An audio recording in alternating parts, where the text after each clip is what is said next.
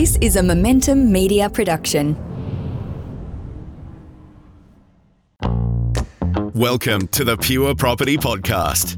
Whether you are considering buying your first investment property or reaching property mogul status, we dissect the fundamentals through to large-scale property development and everything in between.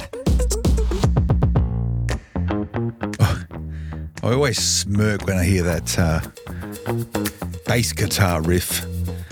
It's a bit Seinfeld-esque, to be honest with you. I don't know if it's actually is copyrighted. I didn't ever really thought about it. Paul Glossop, the Pure Property Podcast, joining me in the studio.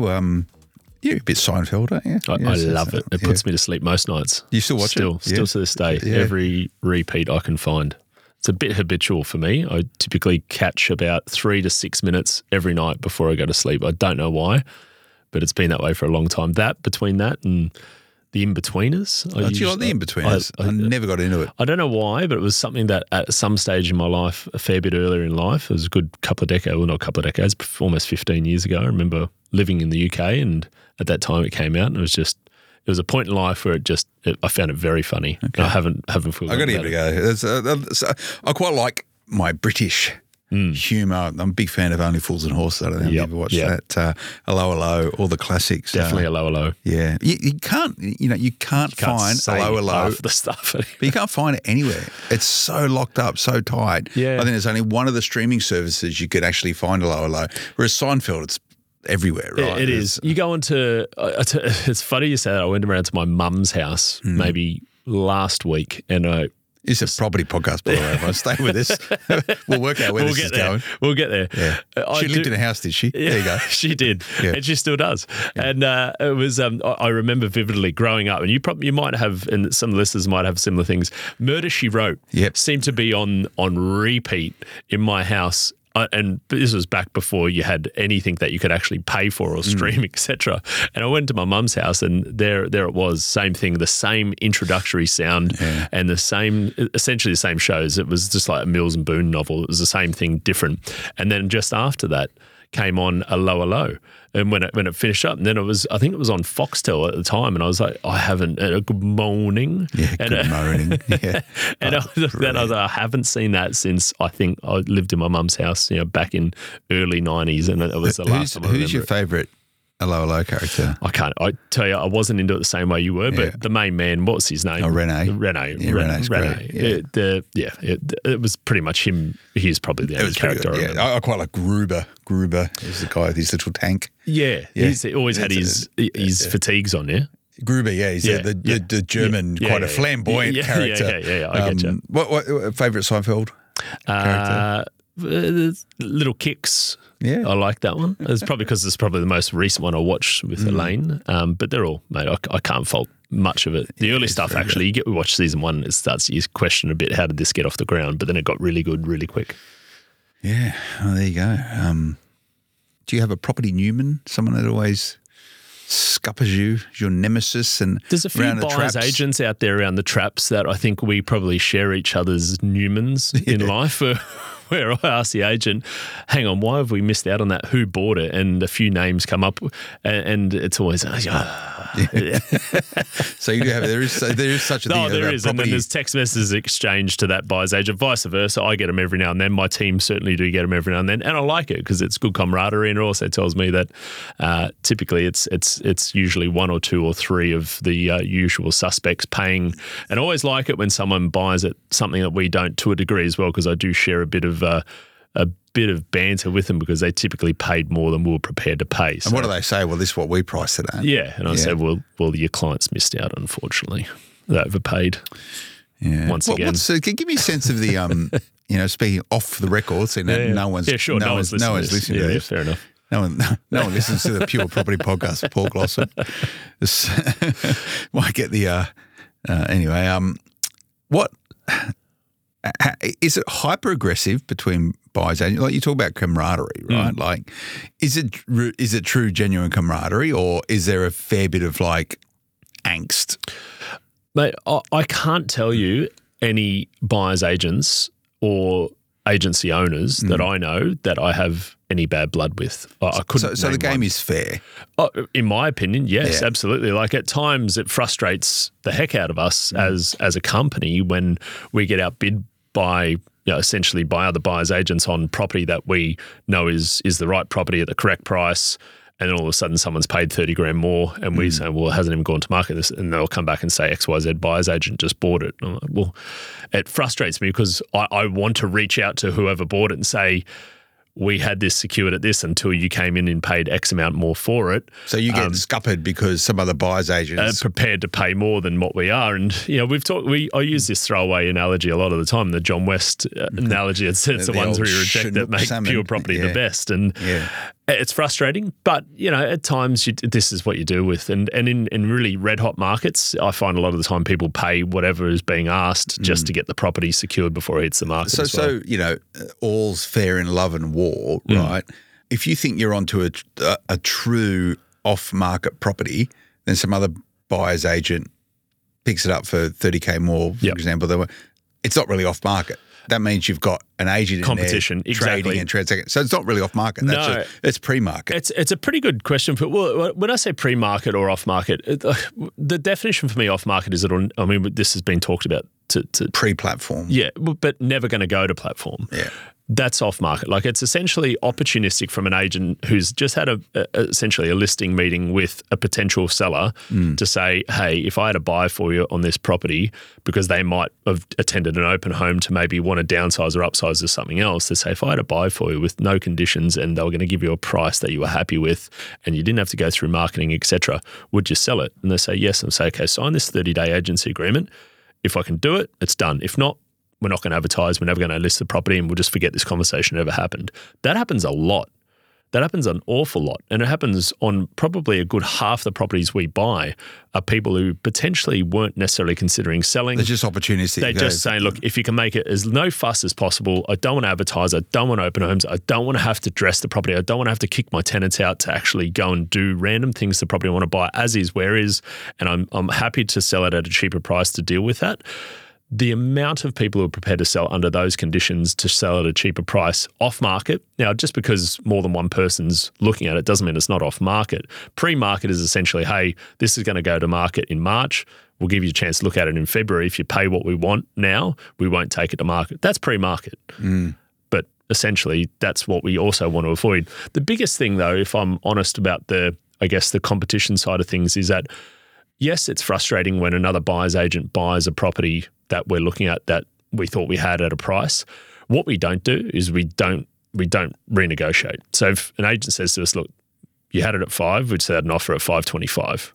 They say that because they're waiting for us to say, we'll give you 530. Once you say that, that agent knows they've got us covered all the time. So every single time that conversation happens, we say, good luck to them. That's where the conversation ends. It's very frustrating because the next conversation is us calling our client saying, that property we just had, we don't have it. We're not going to pay more.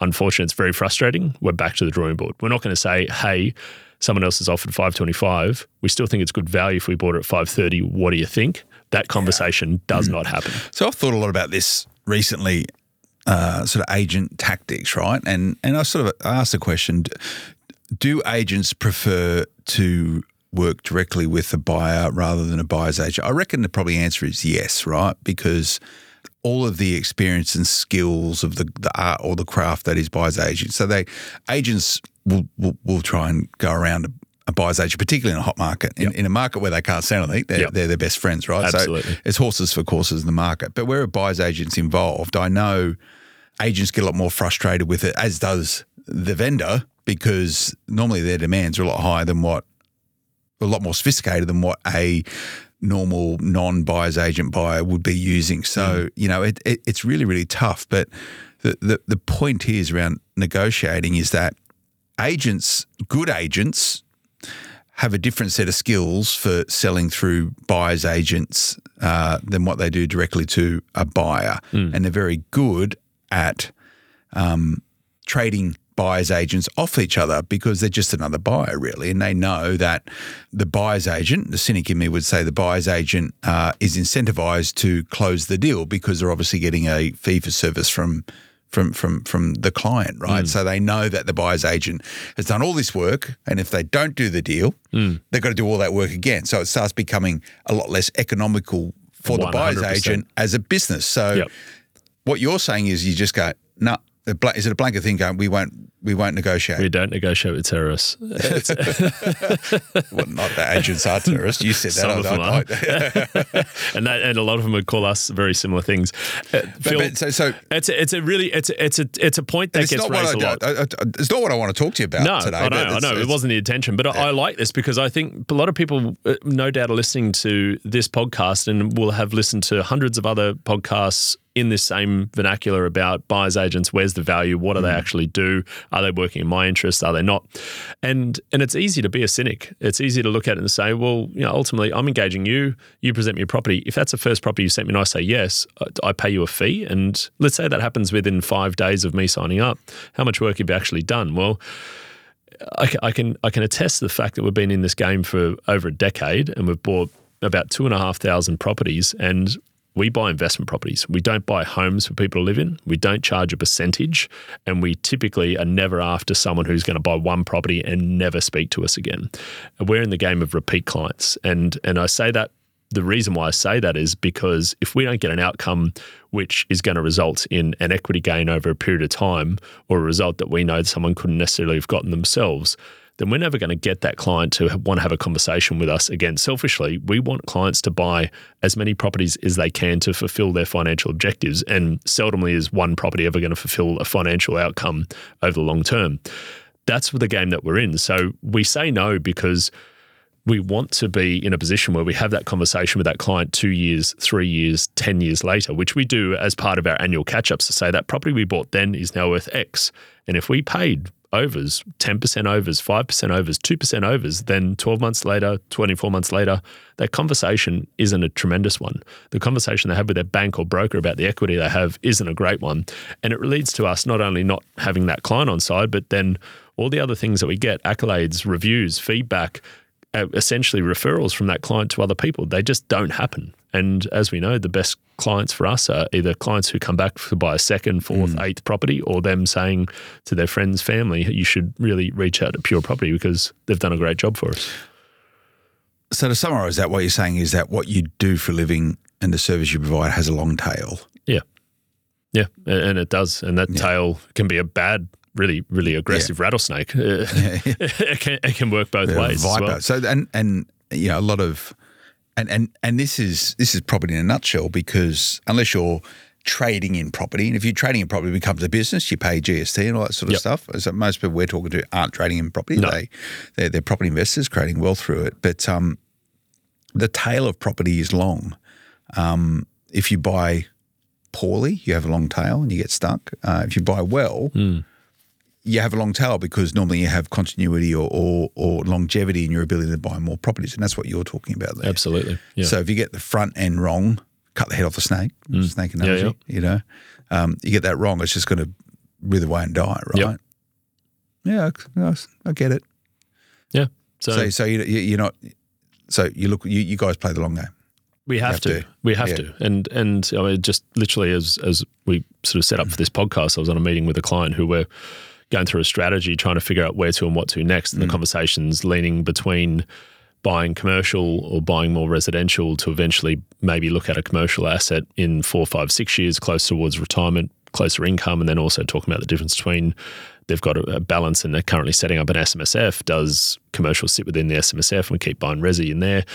That conversation's only happening because we've bought 3 other assets over the last 4 years with that client in multiple markets, and they've all done very well. And we do that to then say, have that additional catch up. Now, I'm not going to have that conversation, very detailed strategy about where to and what to next, unless we've got an outcome 1, 2, 3 times prior, because we just don't have the pull in the game to have any credence in that conversation anyway. Yeah, and that's tail. So, okay, it's important to get this right. Yeah. That's the key thing. And when you think about how people buy property and the vehicles they use to do it, like most people, it's sort of owner-occupied stuff. They start off, then they start investing in property in their personal names. They move into some sort of trust when their serviceability gets tight, and they can continue to grow. I don't know. I'll chat to you about it another time. But mate, banks are really intransient at the moment, negotiating on rates inside of trusts. It's a tough one, and also within self-managed super funds, and that's something I want to chat to you today about, because I like covering self-managed super fund investing.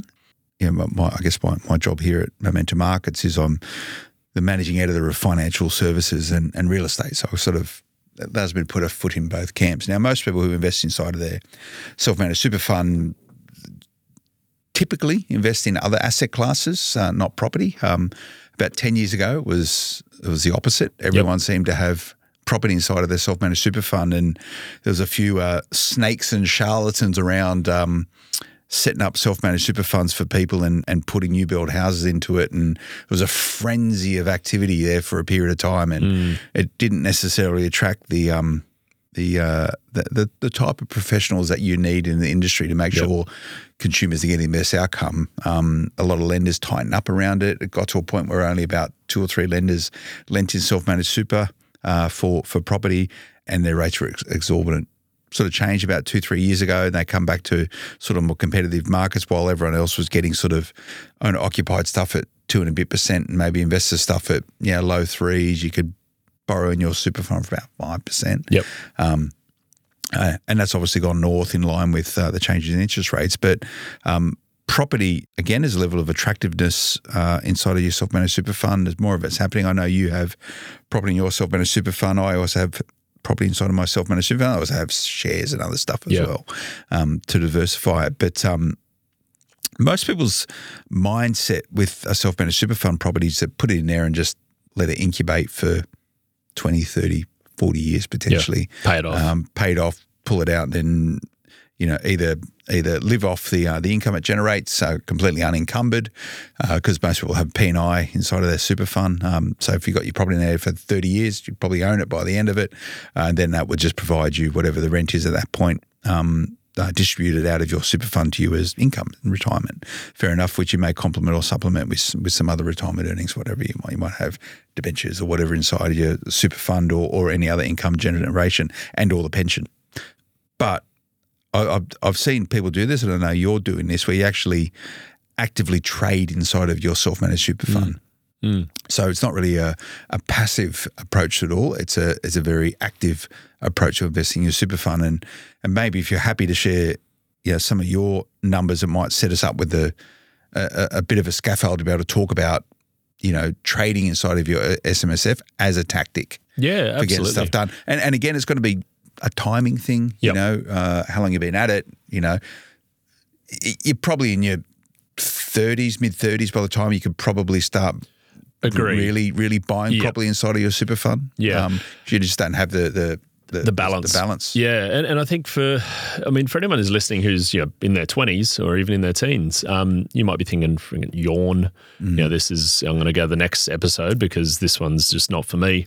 I can tell you that if you're looking for something that's as impactful and opportunistic, this is probably a space that I've found, whether it's property, whether it's resi, whether it's commercial, taking some sort of interest in this space is going to pay you dividends, and your future self will 100% thank you. And it's unfortunately just too often only thought about in 40s, 50s and 60s. And unfortunately, once you get back to the back end of that, part pension or full pension age, it becomes pretty hard to say, how do you make a difference? So if I look at myself and my wife's position, we started off our careers in a pretty traditional way, where most people do. We both got educated, finished university, went abroad, and spent all our money, and essentially had no money, no super. I did countless amounts of part-time work when I was a youngster, similar to you, Phil, and super was not something that ever really got paid into, nor was it meaningful until I got probably my first role in a career where it was paying me a salary, which was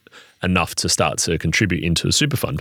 Now, we had an industry super fund, my wife or girlfriend, then wife at the time, which built up to a point where we asked the question to our accountant quite regularly, and going to your point, Phil, it's probably not necessarily an age, but it's more a bank balance or a super balance, which starts to define whether property starts to feature in a conversation. And that conversation, depending on which accountant you speak to and which property type and pathway you want to go down, usually means that collectively or individually, if you've got a balance of circa 150 to 200, that starts to be the conversation piece about where you can actually do something with that bank balance, which can then allow you to leverage into property. Now, that's where I started to really take attention or take notice and pay attention to what this all meant. And this was quite some time ago when we were in that position where I still left our fund, probably in an industry fund a decade ago, when it was at a point where I could have done something with it. And then it got to the point about 4 or 5 years later where my knowledge in property well surpassed anything else into how to create wealth. And by that time, our balance in our industry funds was a couple $100,000, maybe a little bit more.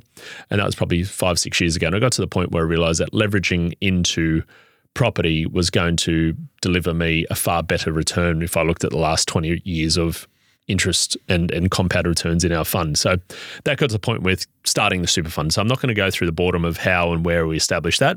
If people want to know how, where, and what to do to establish a super fund, happy for them to reach out to us and I can steer them into the direction of people who are professionals in that space and give them all the advice they need. That's certainly not going to be me. But once we had our super fund set up and we had a balance of about 220,000 collectively between my wife and I, we looked at it and thought, okay, the intention there was to say, I'm not going to buy a property, i.e. put 20% deposit and buy a $600,000 property, let's say with 5% for stamp duty closing costs, a bit of cash left over to repairs and maintenance, and essentially just pay it off for the rest of my working career. That wasn't the intention, because we're doing that outside of our SMSF. We're doing it in passive investments, commercial investments, developments, etc. For me, this was no intention of being passive. There was ways to make money in this, which was going to be far more active. So we looked at that and thought, okay, we've got that balance, and we knew markets. Well, I looked at establish the markets that we knew were going to grow rapidly in a shorter period of time. That got leveraged pretty quickly into 2 assets in the Tassie market. This was going back a good 6-7 years. 2 assets, about $700,000 from memory, we bought into. They were about 300-ish, give or take, I think, that we bought into. Both those properties were leveraged at 80% LVR and were about neutrally geared at the time. So they were, give or take, plus minus, we were contributing still into our fund. So we're probably putting 20, 30, 40 grand into our super fund via our salaries, pay myself a salary through the business. That gets put into our super fund. That covers all your holding costs, plus keeps building up your fund. Fast forward 4 or 5 years, or 3 or 4 years rather, the markets that we bought in there, those properties of circa starting balance of $700,000 purchase price, turned into about $1.2 million sale price or value at the time. And I looked at it in the sense that we go back to 2021, 2022, those properties in those markets had a great run, and we saw it, and we look at it and say, look, is there the opportunity within the Tassie markets, and I won't go specific into where we bought, was those opportunities going to mean that $1.2 million in value was going to turn into 2.4 in the next 10 years? Or was it likely that money would work harder elsewhere? And we came to the conclusion pretty quickly to say, hey, the opportunity's probably already passed. We've got the maximum out of this orange. It's been squeezed. We've got all the juice. What we can do here is we can say, let's just leave it and give it 25 years until we're at a retirement age and do something with it. Or do we sell it, take the profit, pay a little bit of tax, not all the tax we pay in our personal name, because it's a self-managed super fund. Tax is treated a bit differently, a lot more advantageous. So capital gains. Capital gains tax. Yeah.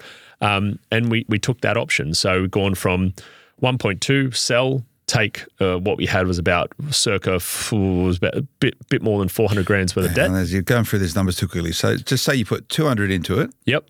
600,000 or 700,000 odd in property. So that bought you 700K, 2 properties, right? Yep.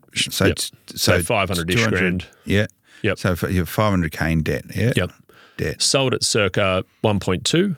Okay. So you went from 700 to 1.2 in value. Yep. Okay. 50 odd grand in sales costs. Yep. So say 1.15. So we've got about 650. So you got your original 200 plus your 600 and then pay another 50 odd grand in tax that was there as well. Okay. So there's about 600 left over. Over what time was that? About 5 years. Okay. So you turned 200 to 600. Yeah, so you 3x your money in 5 years. Yeah. Now this goes back to where my knowledge was and the ability was. Now so on that basis, then, say you're putting maximum contributions for two people. It depends every year, but call it what it is now. It's 55 odd grand. So it's pretty much you doubled your super contributions every year through the equity that you got exactly. uplift. Yep. In real simple terms. You doubled your super. Doubled the super. Yep. Yeah, absolutely. So doubled the super in that time. So the balance then therefore became 600 odd K. Now, this was started last year or somewhere there or thereabouts. Now, I know this time last year, Phil, you and I launched, was a bit later, we launched the Fast 50 report, which we looked at, and my team and your team did a lot of work to say, look, which markets do we see are best poised for growth? I hear the next version's coming out soon. Very soon. But I guess to attest to that, I thought, well, you know what, I'm going to put my money where my mouth is here. And I did it a little bit silently. I thought, well, I've just done this intentionally to free this money up and put this money into the next market where I see opportunity. So that money got leveraged and still is getting leveraged into 4 assets. Worth circa $2.4-ish million. At the point of sale? At the point of purchase, correct. And one of those is still yet to settle, which I had a 6-month settlement on, which settles in about 3 weeks' time. The rest were bought very well before end of last financial year. Okay. So with that much money and knowing the Fast 50 report, they're all in Perth? They were. Yeah. They are. They are. And I can very comfortably say that 2.4 and this probably goes back to what you and I were speaking about early in the piece before we got into the SMSF conversation, is that each one of those properties I bought through my buyer's agent team. They put the property in front of me. I looked at it for about all of 8 to 10 minutes, looked at the numbers, looked at the location, let a very quick look at comparables, knew how hot those markets were, and said yes. And I told my team what my brief was, and they essentially presented me with properties.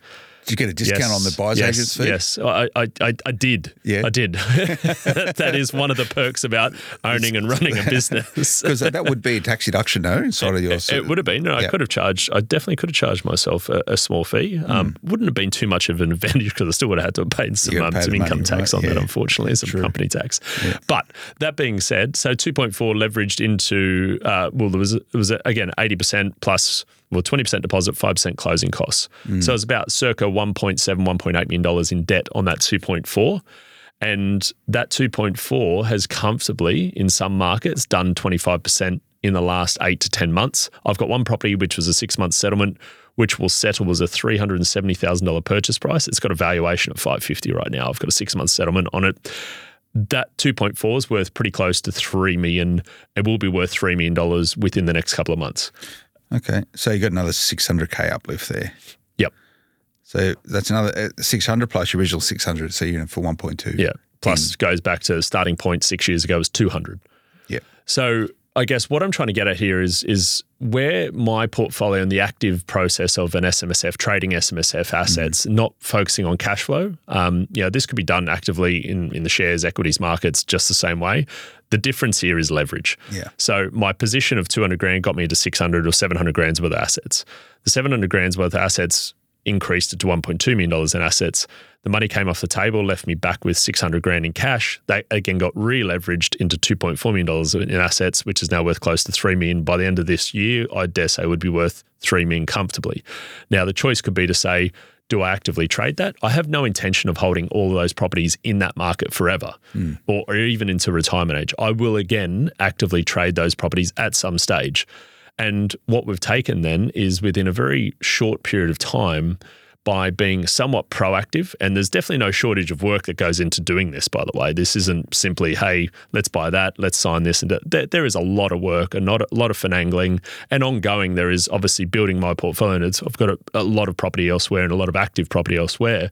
It is work, and it's certainly something that doesn't come for free. But what I've tried to probably very quickly allude to is that if you've got a balance that is meaningful enough, you can, given the assets are selected correctly, you can trade that into something that becomes quite meaningful quite quickly without saying, I buy one and I pay it off. This is, and I could have sat there and said that the Tasmanian assets initially were all that I needed and all that I could have. If I chose not to trade them, they would still sit there at about the same value they were about 3 years ago. So the important point that you made there was the sentence, given that you acquired the assets properly. So you said, sounds great, looks great, and I know this is how it's worked, but go, yeah, well, you're a buyer's agent. Of course you're going to know where to buy. Not many people do this. Like they buy the wrong property, and the type of properties you're buying are probably a bit different than what you would be buying outside of your super, because a lot of restrictions around you can't manufacture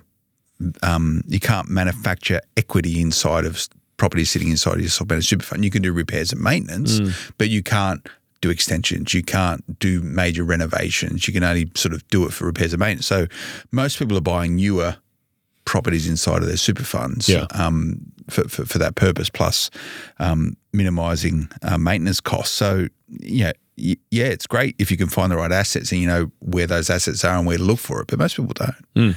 It's exactly right, mate. But I think, if I'm honest, the strategy and philosophy is what works outside of super typically works quite well in the super if you're buying correct assets for the right reasons. And when I say that, if you're not an active developer, renovator, subdivider, granny flat builder, you're looking to buy properties in areas which are undervalued, in areas which have relatively limited supply, going through a correct transition and the correct time in their cycle, et cetera, and the yield based on the cash flow on your position is going to be affordable to hold it both short-term and long-term. Even if the property needs a lick of paint or new carpet to get it to a livable, habitable standard, those properties will work in your SMSF. That's okay inside. If it needs it, that's okay. Exactly. Yeah. But I guess this goes back to being somewhat pragmatic about how do you structure your SMSF, and the reason why there's asset requirements in your SMSF to keep certain amounts of cash as a percentage of your portfolio there is also there for that reason. Is that typically it's somewhere between 5 and 10% of your portfolio value has to be kept in cash. It's for these reasons, because if you have one asset that needs repairs and maintenance, or you have 10 assets, repairs and maintenance at the same time, obviously you need more cash for more assets. But I think when it comes down to it, you select the correct assets, you do make educated decisions on, hey, that property is probably going to need a fresh lick of paint and new air conditioner in the next 5 years. That one's going to be okay for probably 7 to 10 years. That one maybe more sooner than that. Sometimes it doesn't work that way. Sometimes within 6 months, everything goes wrong. And sometimes over a 3-year period, nothing goes wrong. This comes back down to just having your cash flows managed and having that buffer in place, very similar to outside of SMSF. So I've bought all of those properties with a similar mantra in mind to say, I want growth. And the properties may need a little bit of work here and there. None of those properties are new or even near new. They're all on decent blocks of land. Some are on very large blocks of land, but they're on there for growth. And the beauty about Perth, as and when I bought those properties, and even now, I've got one property in there that's on half an acre, zoned R100, which effectively is the equivalent of New South Wales R4, which is high density. That property could yield circa 80 units. You can't develop that, though. I cannot develop that. You'd have to sell it to another vehicle in order to... Exactly. And I have no intention of developing it, nor do I have intention of setting up a trust and selling it to that trust and developing that property. But I have intention of holding a wedge of land. But that property, I guess what I was trying to get to that point, that property was bought for $372,000, is renting right now for $480 a week. The yield's north of 6%. Now, I could hold that for 20 years. I could hold half an acre of high-density zoned assets in an area that's going to see continued growth, which is 600 metres from the beach, basically next to a train station. There's not much that I have to do. I might have a bit of a pain in the butt because it's fibro and it's a bit of a how's it going type of property as far as conditions concerned, but I'm happy to take that because it's already seen about 120 grand's worth of growth in about a 3-month period of time. Yes, it's a correct time in the cycle for that property, but the yield will be enough for me to just sit there and be pragmatic. Again, though, it will probably be a property that will get traded at some stage and then recycle that. Well, so some developer will buy it in time and potentially. Good luck to them. Happy days. So, sounds good from a manufacturing of capital play, but what's the cash flow play on this? What's your interest rates? These are good questions because it's certainly not positively geared. The portfolio is slightly negative, probably to the tune of 10 to 12 grand a year across all assets. Interest rates are high 7s, with a limited amount of lenders who would give me what I needed. And I work through the team at Finney who specialise in SMSF structures to give me that, because that's something that I definitely didn't go down the pathway of some of the majors that I have my other loans with. They wouldn't entertain this conversation. So using my broker and using their expertise to get me there. But the rates are still probably a good point above what I'd be getting outside of SMSF. Now, I contribute. I intend to continue to contribute to my SMSF along with my wife for the continuation of our working career. So we are building up our buffers. We're still building up more cash, and that will be there to cover the shortfall, because obviously there's no negative gearing benefits to be negative in this super fund portfolio, really within reason. I don't have depreciation, etc. So there are all those things I forego. However, I guess the intention, Phil, is to say at some stage I'll probably transition out of these properties in the SMSF. And the intention is I'll transition not necessarily to keep buying more assets that are going to grow in value. At some stage, I want an income. Yeah. And it won't be the same properties that got me to where I am now, or potentially where I'll be in 5-10 years in the SMSF. It'll be different properties, which I intend to then transition to, which will be more income, potentially commercial. And I potentially might even take some of that off the table in a much lower risk and just go down the pathway of dividend yielding ETFs and other things, which I might outsource to someone who has far more expertise at that point in time. But that's not now, because I want leverage now. So you're getting the leverage and you're getting the capital growth, albeit it's costing you money to hold these properties. So so it's not a self-sufficient self-managed super fund. So your contributions are covering the holding costs. Correct. To control the capital growth. That's exactly it. And that's where there is certainly risk involved, because if I didn't contribute, or if I stopped contributing and I continue to hold the property, eventually my balance would get whittled down and I'd be forced to sell. And I guess that's the benefit of having a very strong position of where equity sits and knowing those numbers to know which properties, if I need to sell or if I plan to sell, knowing which ones I'll get rid of to build up those buffers. So have you worked out the threshold of, do you need to do maximum contributions for both you and your wife in order to control this equity play? Or if you dial that down to whatever you pay yourself, whatever the contribution, so you're not paying maximum contributions, do you have to pay max? No, okay. Far from it.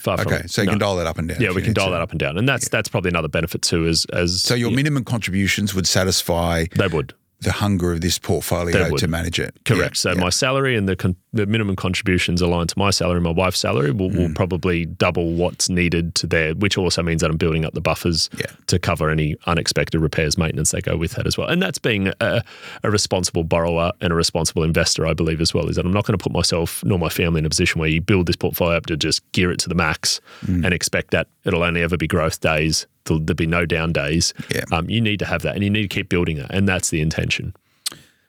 So that's a more active approach to self-managed super fund asset creation. And to my earlier point, you find that certain types of investment companies are very active inside of self-managed super fund stuff, and they'll be selling, inverted commas, recommending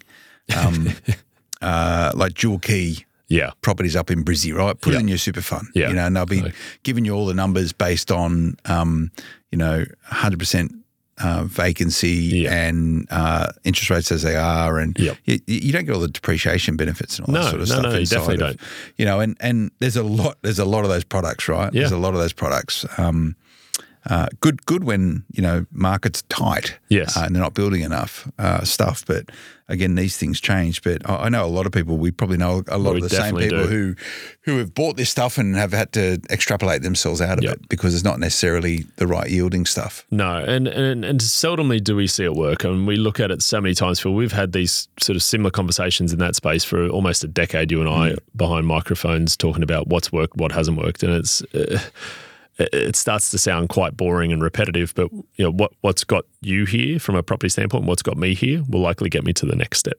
Yeah. And I'm very much a line and length player when it comes down to property. Is that I know what's worked in the past, and based on what we see, what's worked in the past for the most part will work again in the future. And that's resi, that's commercial, that's development sites, that's all these things in sundry. And it's hard to figure out how to find different ways because property is not that complicated, and when it starts to be, you got to ask questions. Well, the biggest question mark for you as part of this tactical application that you're implementing here inside of your self-managed super fund, that's actively trading in it, is that it sounds like you got it right buying in Hobart. Yes, it sounds like you got it right in Perth. Is there going to be another Perth and a Hobart? Well, if we look at the best part of 45, 50 years worth of data, there's pretty much every 5 years there's been an equivalent Hobart, an equivalent Perth, an equivalent Brisbane. There's been there somewhere. I'm not going to be, I'll put my hand up, I'm not going to actively try to find a regional remote town that might be the next one. I shan't be doing that, but I will be, and I'll probably be diversifying a little bit. Previously with the SMSF, I've just said, okay, I'll pick this market, go in, get active, get out. It'll likely mean that because the size of the portfolio will then allow me to probably diversify a little bit and be a little bit less transactional, it'll be intentionally there. But if I look at my own portfolio outside of that, within trusts, within unit trusts, within personal names, active sites, passive stuff that we hold outside of SMSF, that's spread across the eastern seaboard, and that's different assets as well. So I look at this as an active arm, but this is certainly not the only arm in property. And I like this also. There's other reasons which we haven't necessarily explored, but for me, I'm very active outside of my SMSF. The beauty about my SMSF, it doesn't impact what I do outside of that from a serviceability standpoint, being non-recourse lending. So this is a way for me to explore options, but it also means that it doesn't impact other things as well, which is a very, very big benefit for leveraging your SMSF done correctly. Yeah, it's a good point. There's positive and negatives investing inside your self-managed super fund. The point around sort of it's isolated in a bubble, non-recourse lending. So if it all goes wrong inside of your self-managed super fund, they're not going to come after you. Outside of your super fund, it's pretty much you cop it and you burn your superannuation right. You do. Hence the reason why it's quite heavily regulated. Absolutely, by and the should Australian be. government. Yeah, by the Australian government. One of the challenges investing inside of your self-managed super fund is that you never know what you're going to get when you get a new government.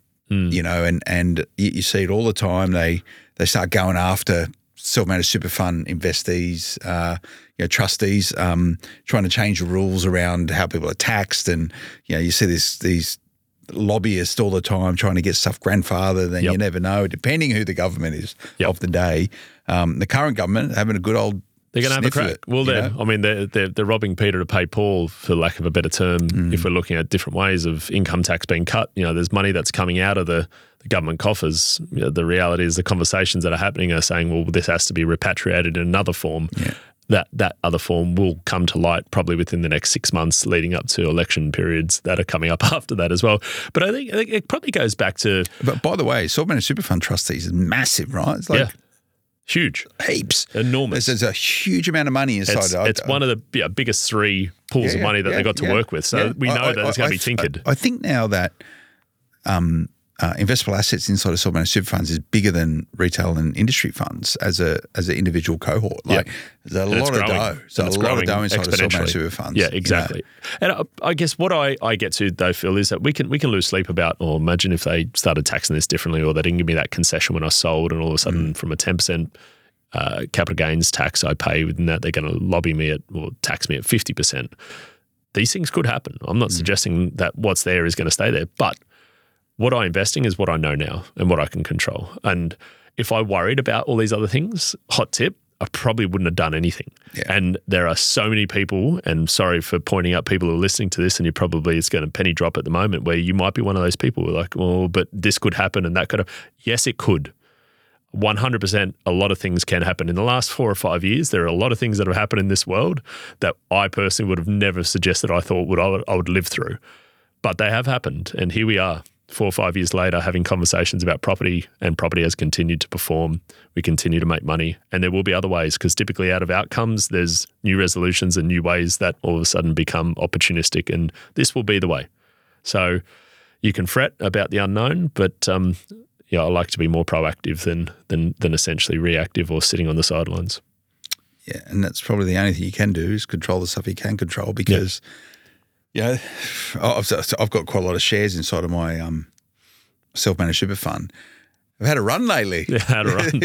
That's I've still got a few, Phil, because we like to talk smack about a few of those. And I've got some dogs in there still. Oh, they won't get out of the kennel. They will remain. And this is the thing, right? We talk about. I've actually actively set up a fund for my son the other day because he got a bit of birthday cash and he wanted to buy some random things with it, and talk about, okay, well, maybe this is an opportunity to invest in some things. So let him loose. What did he buy? Well, this isn't advice, nor is this recommendations. I believe he bought Weebit Technologies and CSL. CSL. So one was opportunistic, a little bit micro or small cap, and then CSL being one of our biggest companies in the country, but maybe slightly undervalued. But I guess my point with that is that I wanted him to start at a young age, doing his research. I didn't suggest what he should buy or shouldn't buy. It was a very small amount of money, but also my point with it is that, hey, buddy, when you buy this, we're not touching this for six months, regardless how it performs. You can look at it, you can read stuff, you can learn. It's a small amount of money.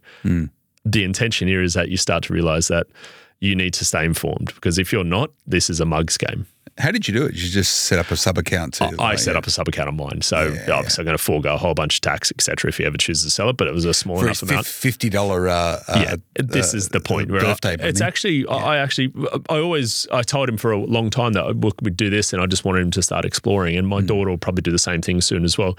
It's no way, shape or form to make money. It's look, hopefully they do make a little bit of money and they learn, but it's the lessons that come out of it very quickly. Geez, I tell you what, the amount of attention they pay to things which once a little bit of finances are involved, and you say, look, you can, I try to resort to very minimal screen time unless it's controlled in my house, but when it is, I can say, look, you can jump on there, you can do your research on there, you can look at some YouTube clips here as long as I'm looking at them, and look at people and talking about why they see certain things undervalued, overvalued, what's going to affect that.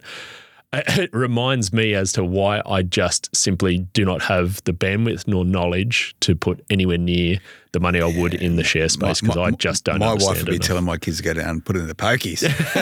But, no, she wouldn't put it in the pokies. She'd put all the red hots, I reckon. There you go. Have some fun with it. Just spend it. Have some red fun. Hots. Yeah. The dish lickers. Well, it's the same thing, in my opinion. It's the same thing. Hopefully a little bit more informed. But again, I'll be the one paying the tax on it, no doubt.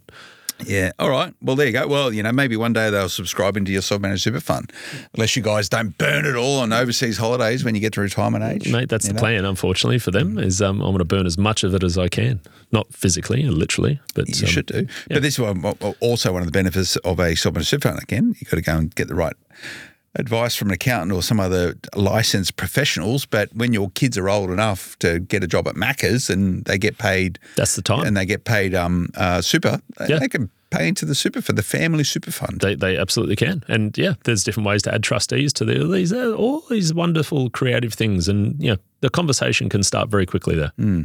It's good. All right, well, that's a different lens from which to view investing inside of your self-managed super fund, more proactive, a practical approach rather than just buy one thing, forget about it, and worry about it in 30 years' time and maybe get a bit of an income. I don't know.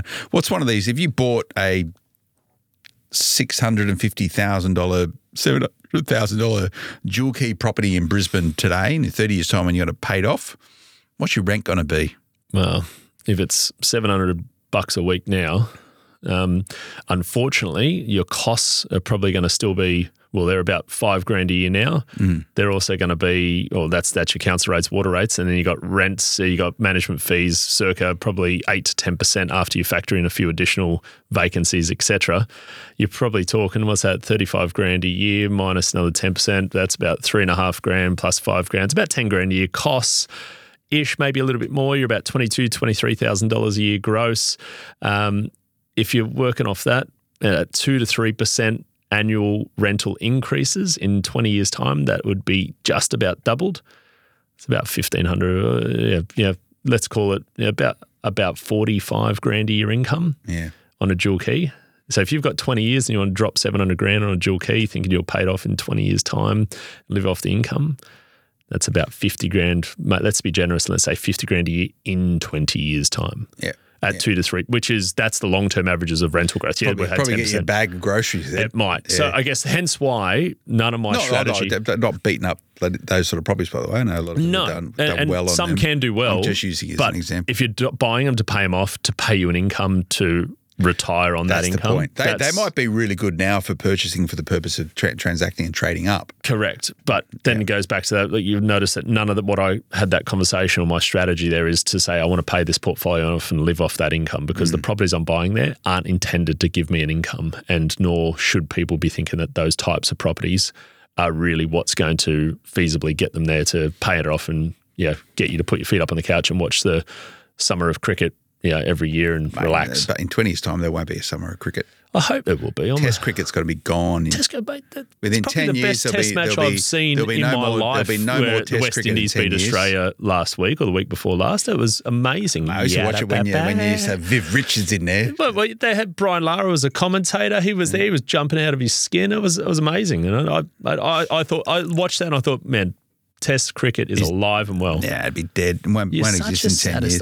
Mate, you'll have 5 over matches, I think, ladies and gentlemen, this comes from a man who can't sit through a live game of any sport either, by the way. And when you do, I hear about it because you complain about everything that's possible to complain about. So do not take any notice of what you're saying about any sport. Unless, and for all of our listeners, I'm happy to go and watch live sport in a box somewhere. Yeah, of course you are. That is open to offers. Not sparkling wine, champagne. Has to be. It's got to be. It has to be French, Bordeaux, preferably. I don't mind it then if I'm distracted from the game. Far out. Well, if you do get a ticket or anyone does get an offer, make sure that offer comes to myself. I never get invited to anything. You think I get invited to more being a property influencer.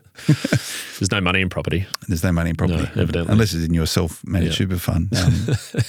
Anyway, all right, if that resonates with people, I'm sure.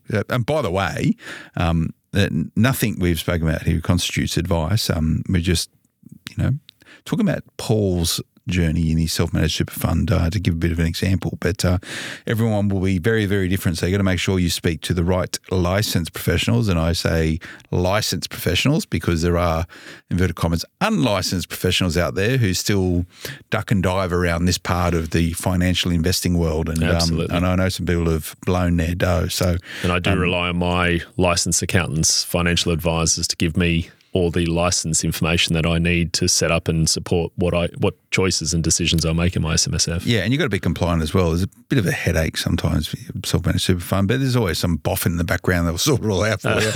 Tell you that you're late with your audit bill. Sort your audit out. You got 2 years of audit fees. That's all right. But yeah, but talk to people about this. Absolutely, yeah. It's a. So the system works, or worked for you? Well, it's worked for plenty. I mean, we've spoken to a couple of my clients on air about this as well, but it certainly works if done correctly. But I think for me, the SMSF in particular is probably a bit of a 2 or 3 part conversation where it's understanding, then it's going off, getting that license advice, and then coming back and let's go and execute on the strategy. But yeah, it can be SMSF, it can be non-SMSF. I think what we're trying to learn here is that this isn't a buy, renovate, sell strategy. This is certainly not try to extract equity strategy. This is buy correctly, leverage, use it correctly, buy at the right time and maximize it and then exit in this instance when the time is right to then re-leverage elsewhere. And that can be done in personal name, it can be done in trust, can be done outside of SMSF.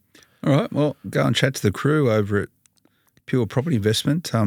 Ask to speak to one of the good buyers agents, not Paul. Be my recommendation. I can give you their number. It's not only Paul there. It's a big team. They're growing. We're definitely a growing team, but I try to not to grow where I don't want to or need to grow. So you grow selfishly because you've got a fine dining chef, you've got all these other, every job has 2 jobs, people, right? Yeah. I collect the people I know who are very good at what they do. What would suit me? Let's get maybe someone who's into racing cars or somewhere for those track days. Yeah. Track day. You should do a track day. There's a fair few property people. I'm actually catching up with I might actually sling the invite to yourself. I'm catching up with a few people next week who are in the depreciation as well as finance space, and I know 2 of which do own race cars and do track days on a regular occasion. Oh, really? One of them said they're paying too, and it's at a decent restaurant, so you might be interested in that. Yeah, I went to a restaurant the other day. Here we go. I was just doing I'll conclude with this. Just sort of reconciling my credit cards for the month and just going, how do I spend so much money? Anyway, there was a bill there. I went out for, you'd know the guy I went out with, into a restaurant in town. $750, right? Dinner for 2. For the Uber? No. Dinner for 2. So it was a couple of nice bottles of wine and stuff, right? Steak and whatnot. No chips. So you went out with one person who wasn't your wife and had dinner for 2. Yeah.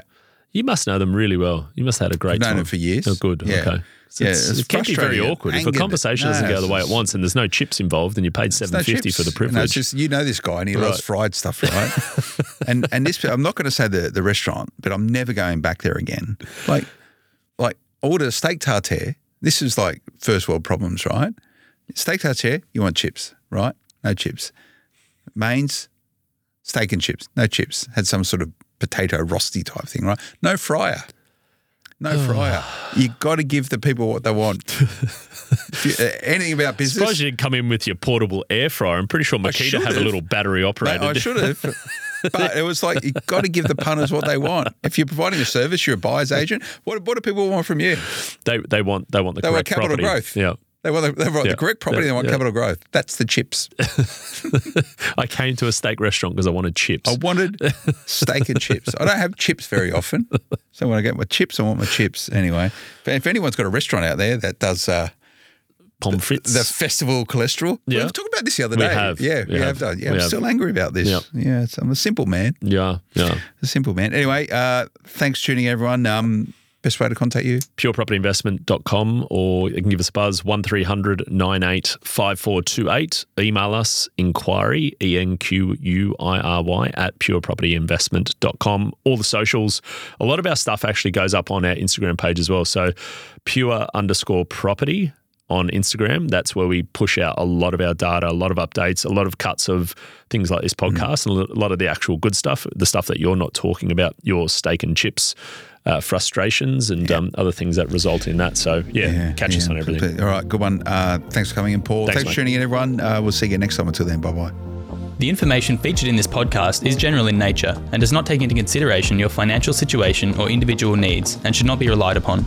Before making any investment, insurance, tax, property, or financial planning decision, you should consult a licensed professional who can advise whether your decision is appropriate for you. Guests appearing on this podcast may have a commercial relationship with the companies mentioned.